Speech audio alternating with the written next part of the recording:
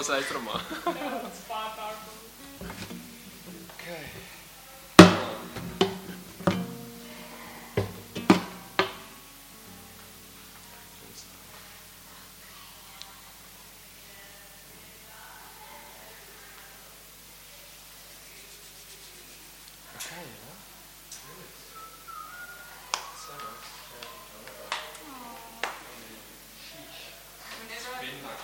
It's really been forever. It's been a journey, eh? Whenever I play these 2-3 beats, like the Heaven 5, then I think of Willem Albert. Yes. And now you're in the band, and I'm like, wow, it was like 10 years ago already. He always had such a great way of helping me to just, oh, this is how you play. Yes. Just counting me in. And I'm like, well, thanks, Willem. Then Back. I was like 21, like, what did I know? How old are you? So, not that young. I was going to say, are we being the old people now? No, man, you're only as young as you feel, right? Band for that time of worship. And thank you everyone for being here and for bringing your faith. And we wouldn't have come here in the first place if we didn't anticipate to hear from God. So I just want to say that's great. Good stuff. Keep drawing near to Him. He is faithful.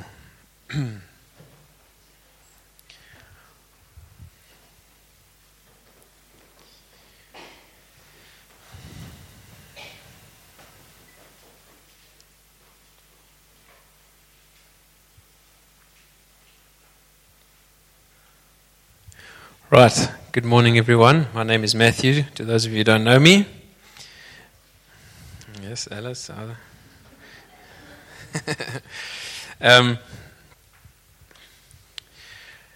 Okay, as Debbie mentioned, I'm speaking through Esther. Those of you, most of you, I've actually seen the past few weeks, so you know what we're up to. Looking at the book of Esther and the providence of God. So the thing, maybe I'll just give a little insight into what I'm doing here. Yes. Maybe for those of you wondering what I'm on about and why we are doing this, it's not often that we preach through a book, but something like the providence of God.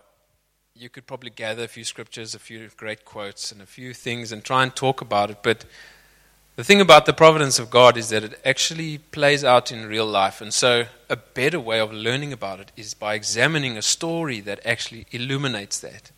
I can give you 100 cool summaries about thoughts about the providence of God, which might stay with you or they might not. But when you look at the story that is all about the providence of God, it sticks. And that's what I've endeavored to do here through the series of Esther. Today we are on part 3. Next week will be the last one, part 4.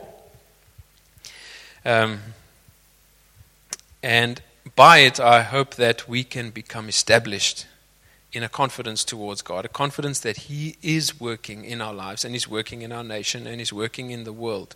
That when we look out, we wouldn't look out with the same cynicism or dread that the world does.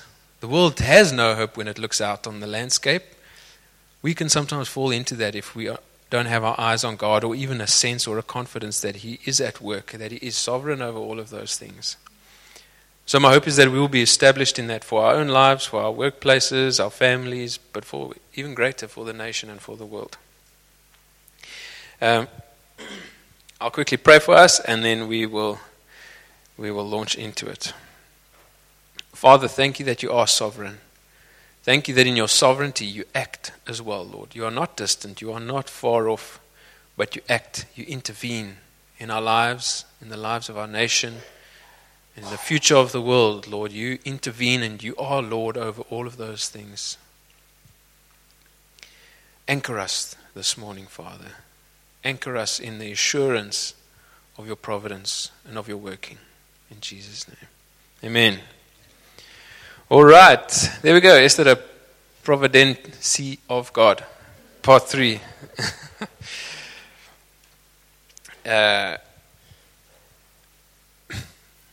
Maybe on the next slide there. I mentioned last week I'm going to for the sake of time, I'm going to be very, very short on the summary, so you guys will have to catch up. But what's great about Esther is that it speaks to the Israelites in their time of exile, which is a wonderful parallel to our time. We also live as exiles. And last week I shared this, but I'll share it again, the way that the ESV summarizes the story of Esther. And it says, Christians are called to live in a world with some striking resemblances to the one Esther and Mordecai lived in. Governing authorities are often indifferent and sometimes even hostile to the faith of believers. And especially in the West, events often take their normal course with little or no evidence of the miraculous. But the book of Esther, like the New Testament, teaches how to live in that world with courage and integrity, carrying out responsibilities to the best of one's ability and trusting God in His providence to protect and provide. His providence is when He acts sovereignly in our lives. From His position of sovereignty, He orchestrates events and brings about events and things out of His sovereignty. When we understand that it can be His provision, it can be His healing, it can be His protection. It can come in many forms and ways, but the point is to say that His providence is when He acts as sovereign to do His will. But we're going to see in the book of Esther, it's almost always got a cooperation from His people as well. So maybe on the next slide there, just a little timeline to see where we are. I discussed last week as well, the thing about providence is that it happens over a long time. And often it's only evident to us in hindsight. We've got the book of Esther to show us that. But the characters themselves in the book of Esther take a while to interpret, to read providence, if we can put it like that. And that's how it is for us. We can see seemingly insignificant events in our lives and think that they matter not at all. But they do. And God will. When we act in faithfulness, they are important to God. So just a little timeline that we said last week. It takes place over 10 years. We looked at the history of the Persian rulers and all the rest and got to Ahasuerus, otherwise known as Xerxes I. And so we discovered where we were in history, where all of this is taking place, and how it takes place over 10 years. Last week we looked at the first two items on the list there, which is the banquets that the king held, his war council, and Vashti's refusal. Then we looked at how Esther became queen. So that all happened over quite a long period of time. It was quite slow. Now we're into where Haman casts his lots. That's 5 years after Esther becomes queen. But then we see there stuff really starts happening. So in the story of Esther, we see the providence of God setting things up, putting things in place slowly through the years. And then suddenly it can look very dramatic and God is moving and you can see it. But there's been a backstory for 10 years. So today we're going to look at those last three. This one, we'll get to this last one next week. So on to the next slide there. Brief summary of where we are in Esther. We did chapter 1 and 2 last week. That's where the king held his banquets. He commanded that Vashti appear before him so that he could show off. After he'd showed off all his wealth, the queen refused. That got him really hot under the collar. And he gathered his wise men to issue an edict. Now, an edict is an important word because it's when the king puts something in writing, it cannot be repealed, it cannot be undone. He can give a command or he can give an instruction, but when he gives an edict, that's how it is. So he then gives an edict to make an example out of Queen Vashti, that she will never come before him again. He ends up lonely. It says, after those things, when his anger had calmed down, he missed his wife. He needed a wife. He needed a queen. So then, again, his counselor said, well, let's select the best ladies of the land, have them come in, go through a training and beautification and a whole selection process, and we will choose another queen for you. So it happened. Esther was chosen as queen, and a royal feast was held for her. And what was dramatic about that is that in a Persian nation where the Jews had no status and were vulnerable, despised, a Jewish girl became the queen of Persia. She had concealed her identity as a Jew. Her cousin Mordecai, who was looking after her, who raised her, told her that's what she needed to do. But here you already see, because when we go down the story, another character comes in, who is Haman. his intention is to wipe the Jews out completely, to remove every last remnant or resemblance of them from the kingdom. But here, God's already putting a Jew at the top. So let's see how that plays out. And then the last part of chapter 2, Mordecai, Esther's cousin. Mordecai was older than her. Esther was an orphan. Mordecai raised her as his own child. Mordecai is sitting at the king's gate, and he hears two of the attendees, the eunuchs of the king, plotting to kill him. He then tells it to Esther, who tells the king, and they find out that it is so. They hang those guys on the gallows, and Mordecai's deed of loyalty and faithfulness gets recorded in the chronicles of the king. Now that's also important, because later the king goes and reads those chronicles when he can't sleep at night, and this story comes to mind again. So Esther, in her humility and faithfulness, finds favor. Mordecai, in his faithfulness and loyalty, also finds favor. All right. So the next slide is there's just a quote that I borrow from Michael Eaton, whose books I use to do this kind of thing. He says, all of these events will have great significance, speaking about Esther and Mordecai. God takes his time and works slowly, weaving together his plans for history and for the lives of his people. If we trust his sovereignty, waiting for him to work, and cooperate along the way, we too will be used for his purposes.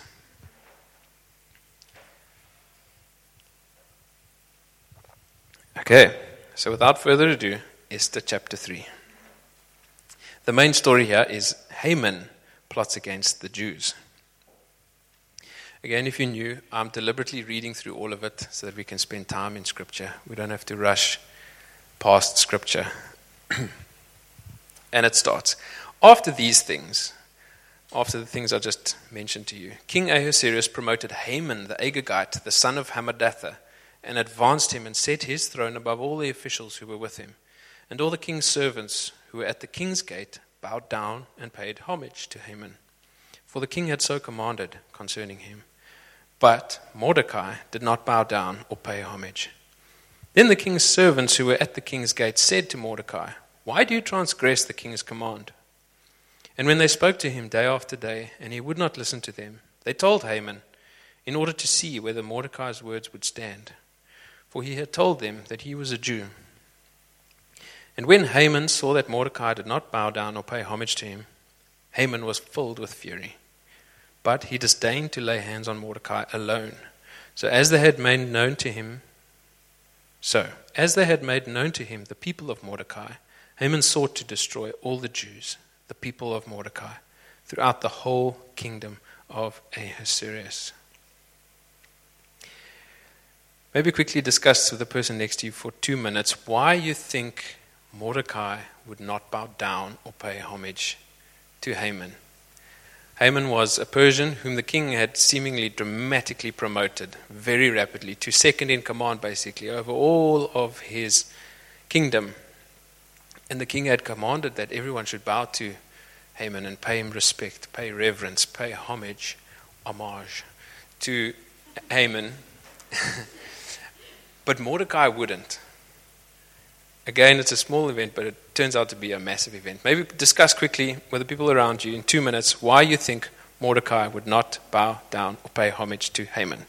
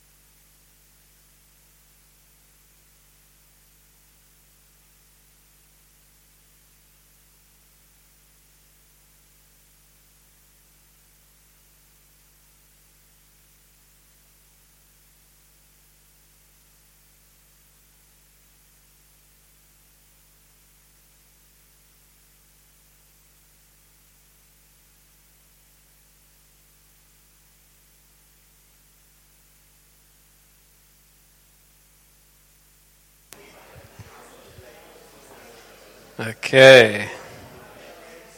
Many vivid discussions. All right, maybe I can hear in 2 words from Aubrey what you guys decided. And Seybrand. Just in 2 to 5 words. Or We related it to the story of Daniel, when the king said, "You need to bow down to me," because Daniel was a man of God, in the same way that Mordecai is a man of God, he didn't want to. And most probably because Haman was not a man to respect. He was quite evil. wonderful. Seybrand, any thoughts? My mind was struck with the parallelism of the king previously, that also the king that refused the request. It was like the same spirit that is now taking offense in Haman was in the king. Which means that spirit is lingering in the person. Yeah. I'm not going to be telling you guys anything new today. You guys are on it. It's lovely. So maybe we can go to the next slide there, which is sort of a summary. So you guys are definitely on the right track. What is interesting about this is, so Haman was a descendant of Agag, who was one of the Amalekites, one of the people groups whom the Israelites had to drive out when they got into Canaan. At one point, it was when Moses and them were going through the deserts, the people of Agag and the Amalekites said, "You can't pass through here," and they stood in the way of the Israelites. Moses and the Israelites said, "Fine, we'll go around, but remember." God did remember. God then put Saul in as king. So at the time of Samuel and Saul, God was now taking vengeance on the Amalekites for what they did to the Israelites. That's the story where Saul is meant to go out and absolutely annihilate the people of Agag. Or Agag was the king, and he was meant to absolutely annihilate animals and people. But Saul thought it a good idea to just keep the best of the animals for a sacrifice and to keep the king alive. He had disobeyed what God had commanded him to do through Samuel. That's the story. And Samuel comes to him and laments Saul's disobedience and says, "Bring Agag before me." And it says Samuel hacks him to pieces. Very powerful Old Testament way of doing things. So Haman is a descendant of that guy that Samuel hacked to pieces, King Agag. Haman is a descendant of his. Mordecai, we looked at last week, was a descendant of Kish, who was the father of Saul. So you've got 2 lineages actually coming together. Agag, Haman, and then you've got Saul and Mordecai. And God actually said in Deuteronomy, remember forever what these guys did. So it would have been in Mordecai's mind. He would have known who Haman was and who these Amalekites were. So there's that. But at the same time, you've also got Haman, who's been exalted to great levels of power and really enjoys the king's command that everyone bow down to him. But here is also something interesting. Part of that was court etiquette. So it wasn't unheard of in the court of the king that you would bow down as a way of respect and so on. On the one hand, you've got what's generally done, court etiquette. But looking at the character of Haman, I think it would be very clear that he would assume a godlike status. And as you mentioned, the example of Nebuchadnezzar and the example of Xerxes himself, we saw what happened when those egos got touched. Definitely assumed a godlike status. It was in the way that they ruled over their people, it was godlike. They held people's lives in their fingers and had power to just do what they would. And interestingly, the Spartans, whom we mentioned last week, also in Greece refused to bow down to the Greek rulers and pay them that sort of reverential awe, because there was an aspect of worship to it. These rulers had a godlike status. So there's a combination of things going on that Mordecai says, "I just can't." And the people badger him. "Mordecai, why do you not bow? Why do you do this?" He just says, "I'm a Jew. it goes against everything that he is, everything in his identity. And that is so compelling for us, because how often do we face those pressures in the workplace or even in your families? Why do you do this? Or why do you not bow to this? How many secular pressures around us today do we have to choose not to bow to? And much will be asked, people will ask you why eventually. But it is for us to be faithful. Mordecai was faithful to his God, faithful. On the other hand, for the Jews, you shall have no other gods before me. In that regard, it was plain as day. God said, you'll have no other gods before me. Here's Haman, assuming a godlike status. Mordecai says, sorry, you are not a god, I can't bow. And that will play out for us many times in our lives. Many, many idolatrous and humanistic pressures coming around us every day. Why do you not pay homage? Well, I'm a Christian, I just can't. And that's all the explanation you might need to give. It might bring out a lot of trouble for you, but what's also telling about this, I find, is the mixture between court etiquette and something that's very clear. I think that plays out more realistically in our lives. You know, if the government got up and said all Christians must worship Satan, all Christians would say, no ways, it's that clear. But it is seldom going to come out as blatantly as that. What's so interesting for Mordecai is there was idol worship or bowing down to someone, but there was also just an element of the way things are done. That's how everyone understood what you do in the kingdom. You just bow. And I think that's for us. It will come as a mixture of those things. It'll seldom come as blatantly as thou shalt kill, and we'll say thou shalt not kill. It'll be much more subtle when we are tempted to bow. Interestingly, in Rome, when the Romans really persecuted the Christians, it wasn't that they for them worshipping Christ, it was for them not worshipping the emperor.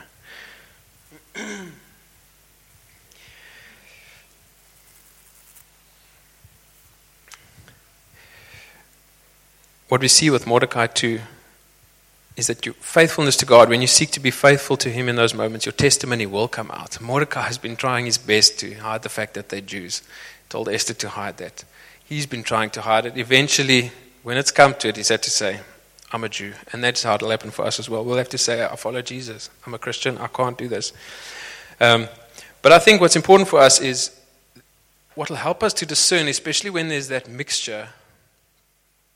And it's not a matter of an express command that goes directly against, is clarity of who we worship. I think we should, more than saying, what is permissible, what can I do? Is it lawful? It's kind of what the Pharisees asked Jesus. Is it lawful to pay taxes? Jesus drives home the main point. There are things that belong to Caesar and there are things that belong to God. And that's an encouragement for us. If we have clarity on who we worship and why, that will be what we need to be able to discern whether or not to comply, or whether to refuse, or whether to not bow. So, just moving on from there, we see the personalities of the pagan rulers. We saw there that Haman was filled with fury. Those are the exact words of when Shadrach, Meshach, and Abednego would not bow to the idols and wouldn't serve Nebuchadnezzar's gods. It says he was filled with fury, and he turned like that against them. It's the same thing we see here with Haman, and it is what we saw with Vashti and Xerxes.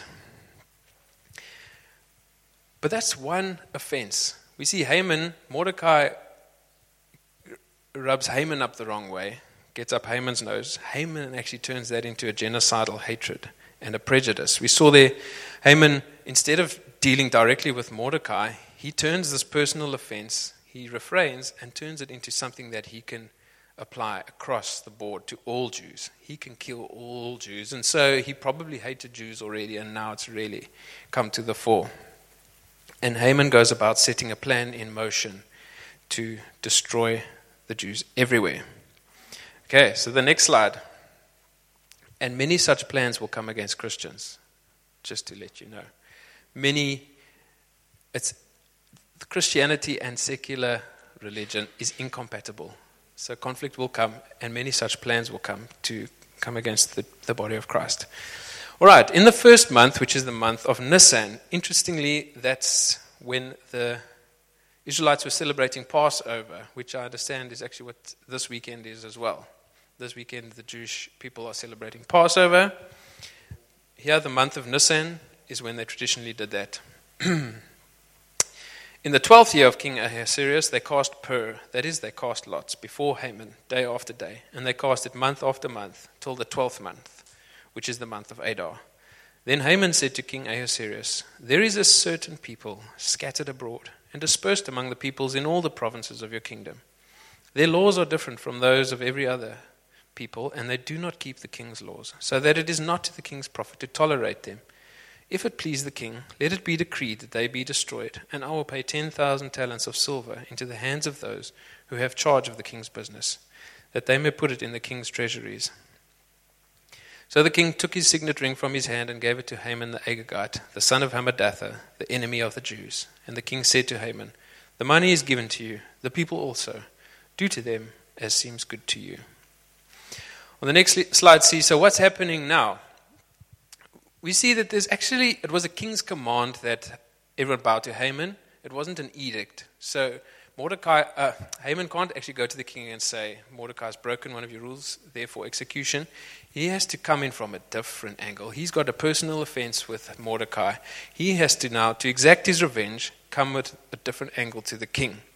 And he does that. But before he does that, he is very superstitious. The Persians had their own religion as well.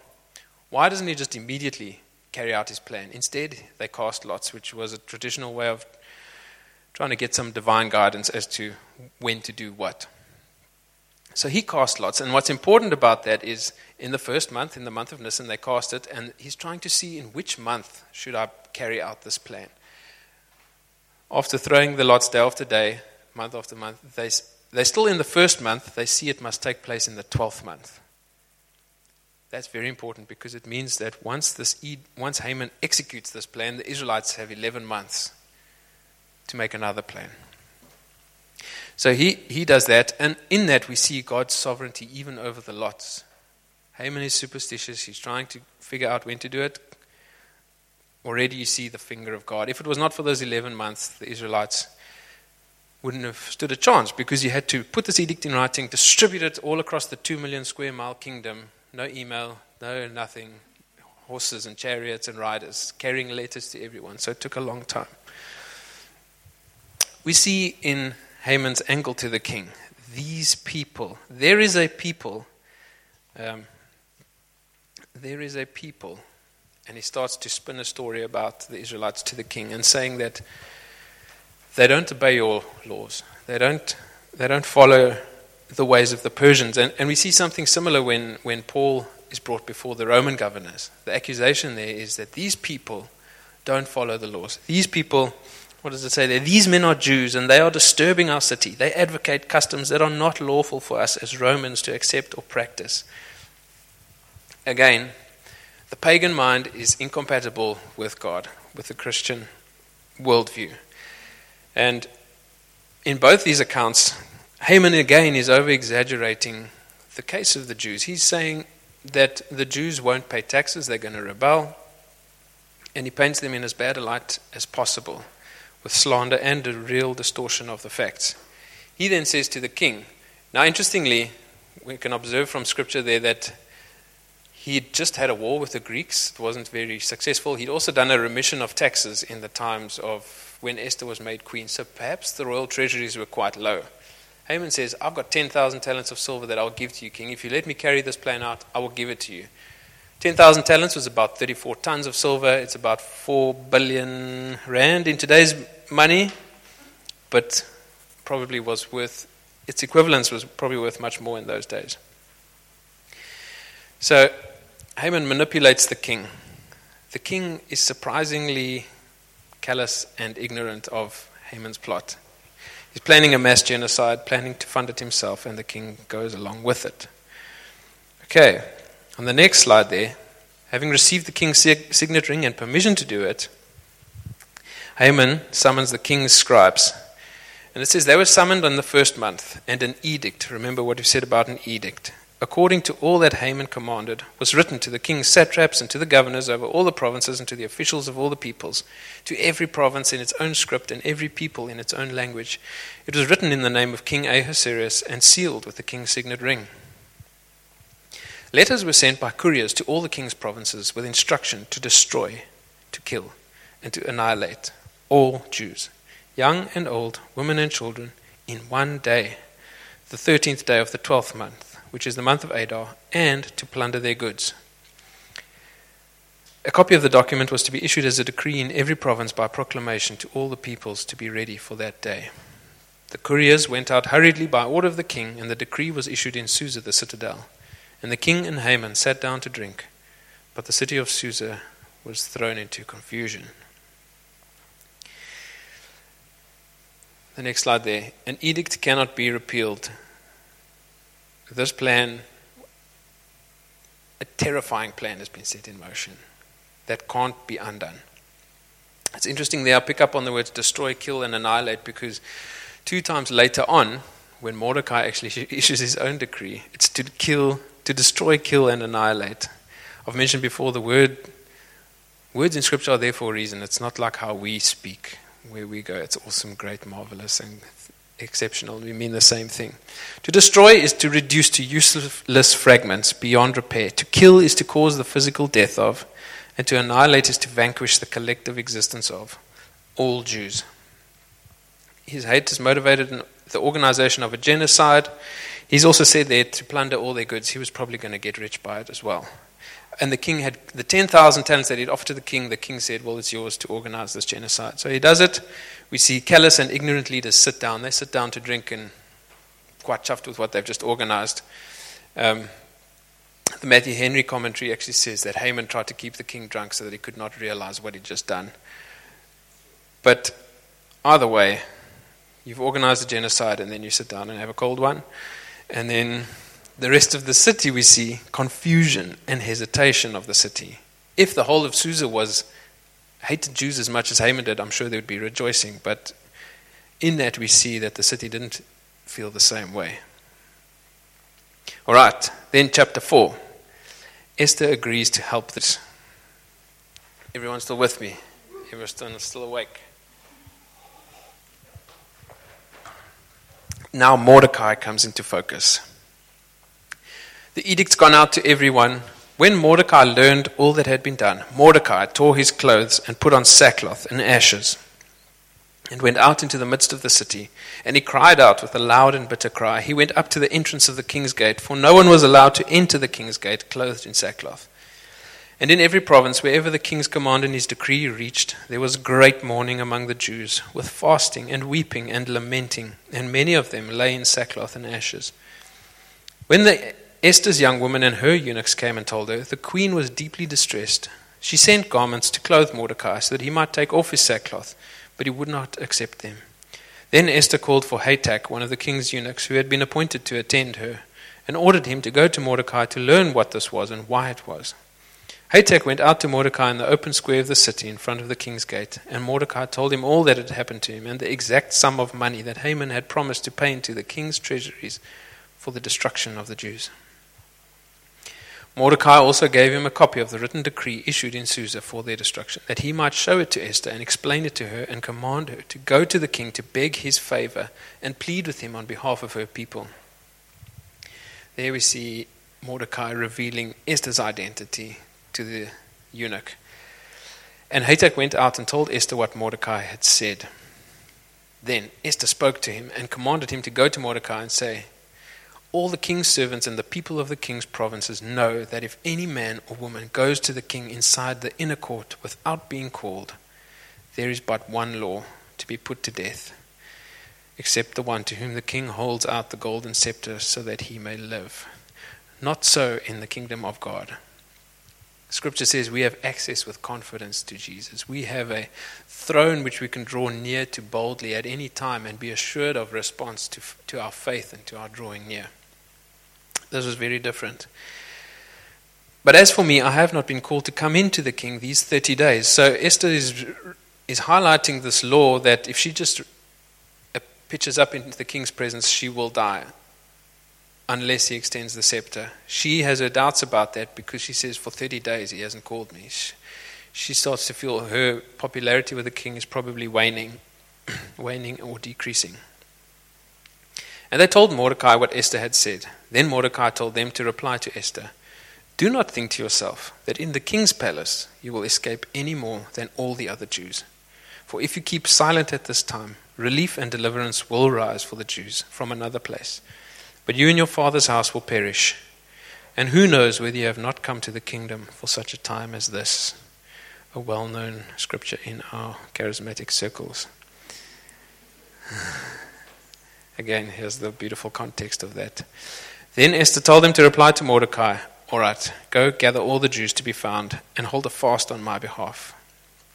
Do not eat or drink for 3 days, night or day. I and my young woman will also fast as you do. Then I will go to the king, though it is against the law. And if I perish, I perish." Mordecai then went away and did everything as Esther had ordered him. So a lot of back and forth there between Esther and Mordecai. But what we see, the first thing I want to highlight for us is lament. This is a devastating edict that has gone out. Mordecai laments. We'll see later he has an assurance and a confidence of deliverance. He says deliverance will come. But he doesn't bypass the news of this devastating edict with, "It's all going to be okay, don't worry." He laments, and he laments violently. He's in sackcloth and ashes, inconsolable.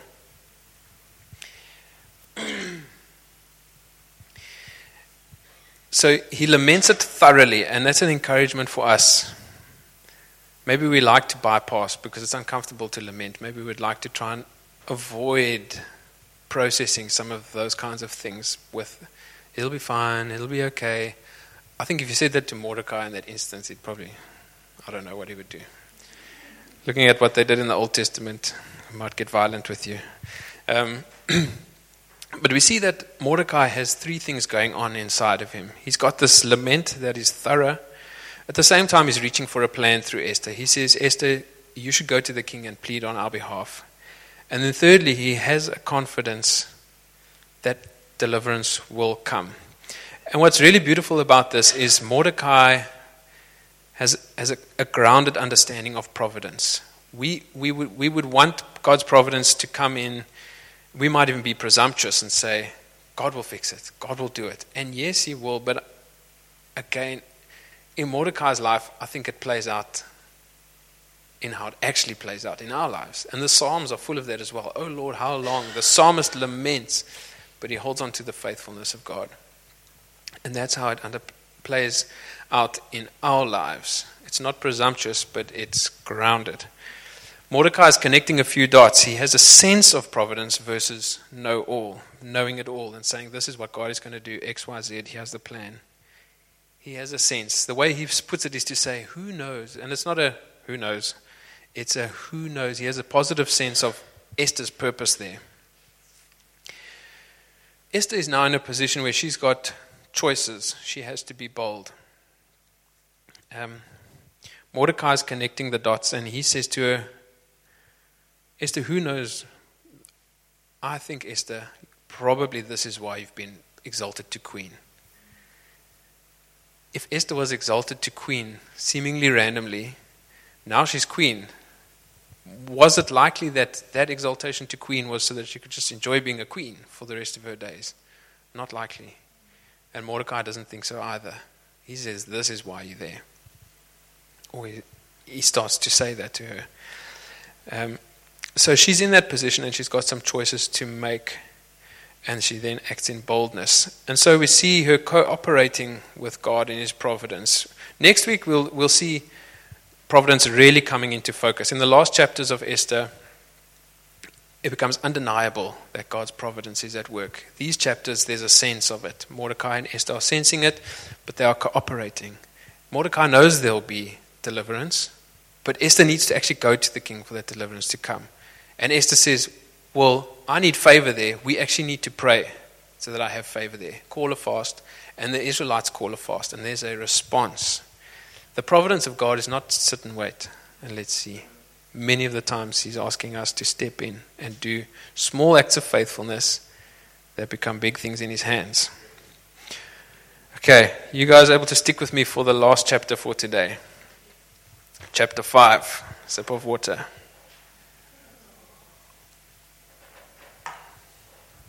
Mordecai and Esther are ready and poised to step out in boldness and faith and to see the deliverance of the Lord. In chapter 5, what Esther does is she prepares a banquet. And then what we also see is that Haman plans to hang Mordecai. Because he just cannot, it's almost funny how provoked Haman gets by Mordecai. All right, on the third day, that's when they have finished fasting, Esther puts on her royal robes and she stood in the inner court of the king's palace. She gets dressed properly. You would think that this would be an emergency, but sometimes the best course of action is to wait, and then you wait on the Lord, and then you fast, and then you pray, and then you wait. One would be tempted to say, this is an emergency, you need to go to the king right now. She says, first we need to seek the favor of the Lord. Before I go ask favor from the king, we need the Lord's favor. She goes to stand in front of the king's quarters while the king was sitting on his royal throne inside the throne room opposite the entrance to the palace. And when the king saw Queen Esther standing in the court, she won favor in his sight. Whew, big relief. That was the moment where she might have been executed, but she won favor in his sight. And he held out to Esther the golden scepter that was in his hand. And then Esther approached and touched the tip of the scepter. And the king said to her, what is it, Queen Esther? What is your request? And it shall be given you, even to the half of my kingdom. At that moment, does she say, this Haman of yours has plotted a genocide and we need to reverse it? No. You see, Haman was the king's favorite. And Haman had also just convinced the king that the Jews operated according to their own laws and didn't care about the Persian laws. Here, Esther has just broken one of those laws. She's been received favorably, but if she was too rash, she might have actually proven Haman right. And the king was also not likely to turn on Haman at that moment because it was his favorite. And Esther said, this is what she actually said, if it please the king, let the king and Haman come today to a feast that I have prepared for the king. Then the king said, bring Haman quickly so that we may do as Esther has asked. So the king and Haman come to the feast that Esther had prepared. And as they were drinking wine after the feast, the king said to Esther, what is your wish? It shall be granted you. And what is your request? Even to the half of my kingdom, it shall be fulfilled. This we understand as a kind of saying, if you will. It's probably not meant to be taken literally. We see Herod doing the same with John the Baptist. I can't remember whose daughter it was who danced nicely for Herod, and he said, what can I give you? Even half my kingdom. She wanted John the Baptist's head, and that's what she got, but it's not a literal statement, it's kind of a gesture. And then Esther answered, my wish and my request is, if I have found favor in the sight of the king, and if it please the king to grant my wish and fulfill my request, let the king and Haman come to the feast that I will prepare for them, and tomorrow I will do as the king has said. Again, we see some restraint from Esther. On the next slide there. She's biding her time. She has a sense of God's timing. She's maybe from an emotional intelligence point of view, she's actually also warming the king up in a way.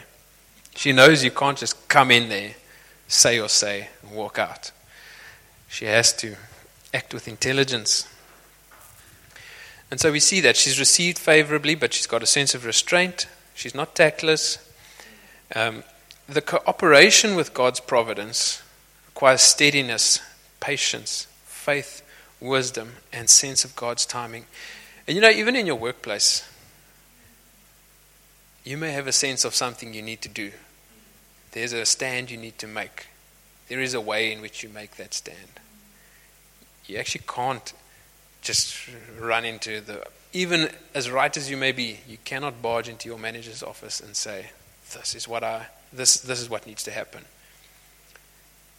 You need to understand and have a sense and have that tact. And patience. Maybe you need to wait a while. Maybe you need to wait until it's not about to be the Manco meeting and now you want to tell him everything you want. Maybe there's a better time. Esther exhibits this, a steadiness. She's not panicked. She's not panicked and fretting. She's patient. And she's got confidence in God wisdom and a sense of God's timing. We see this, that she gets an interview with the king. She doesn't perish, but then she prepares a banquet. And then at the banquet she says, I'm going to make another banquet. And then at the banquet she says, okay, here is my request. She's preparing Xerxes, and Haman is flattered. Yet he's being set up for the colossal fall. And now Haman really comes into focus, and it's almost comical. He's just riding this train. It's just him and the queen and Esther. Who could be more favored than him in all of the kingdom? But it's a big setup. Okay, and Haman went out that day joyful and glad of heart. But when Haman saw Mordecai in the king's gate, that he neither rose nor trembled before him. I mean, much less so now that Haman's ordered his annihilation anyway. Why would he stand?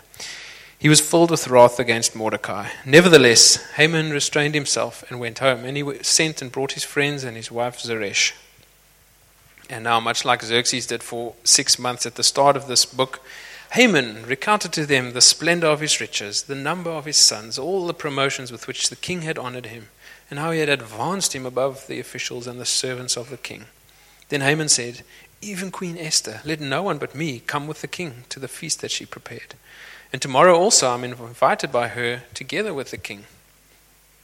Yet, all of this is worth nothing to me, so long as I see Mordecai the Jew sitting at the king's gate. Haman just can't get past that offense.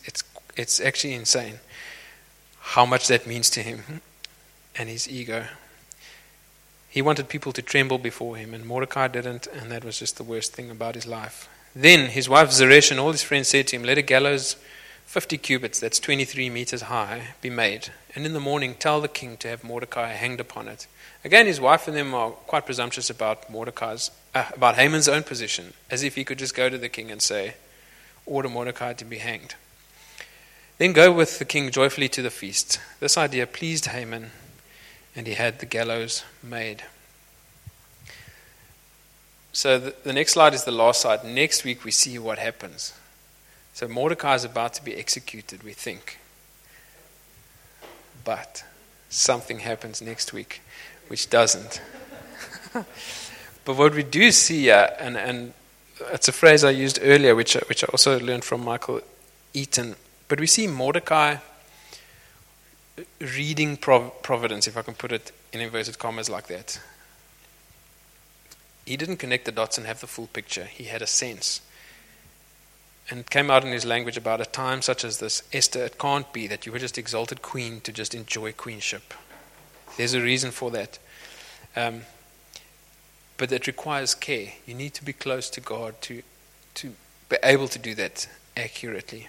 Haman, on the other hand, is also reading providence. He's a hater of God and his people, but he's also reading the circumstances. He's reading the events as if, I'm unstoppable. I'm at the feast with the king and queen night after night. I've been promoted to all these things. I've got 10 sons. I'm really rich. I'm going to get even richer when I kill all the Jews. He's reading the providence as he's going to the top. What's actually happening is that he's being set up for a colossal fall. Michael Eaton actually says that how did he say it? Let me actually just rather read it. But these two people are reading providence differently.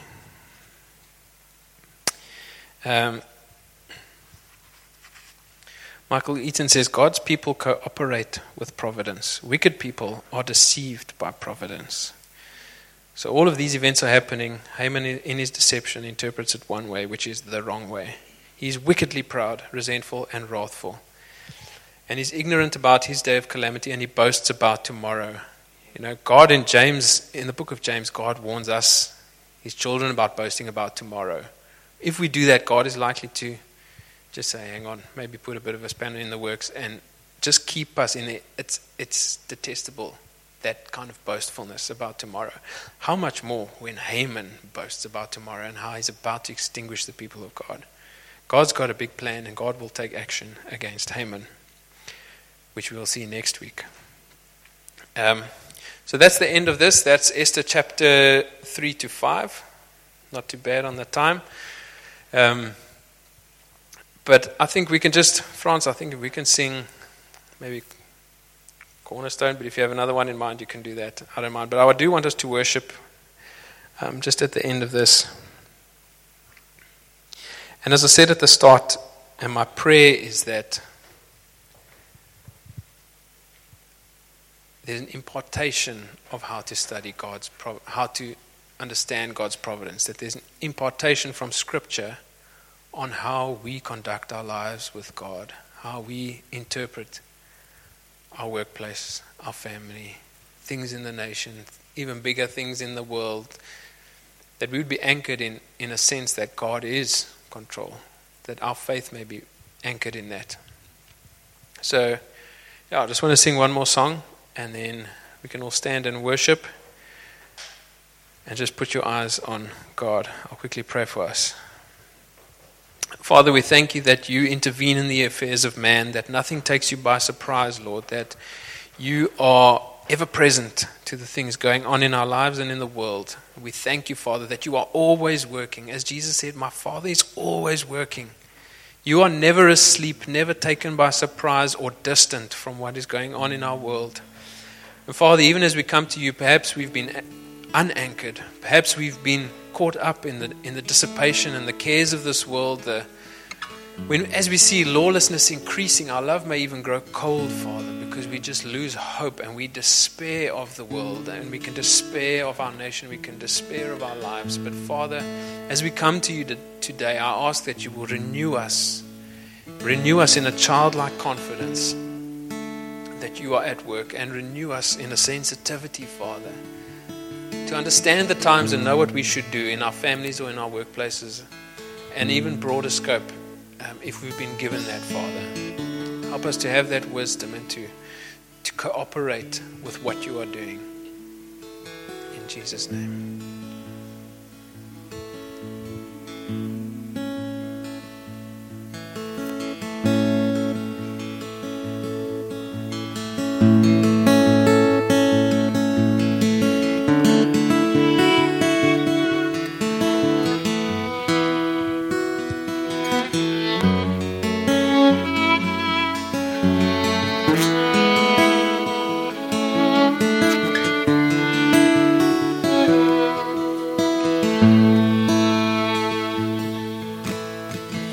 My hope is built on nothing less than Jesus' blood and righteousness.